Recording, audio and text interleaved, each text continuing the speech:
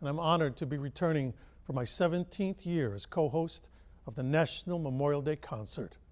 Hosting this concert year after year means the world to me because I feel it's the most important holiday this country celebrates.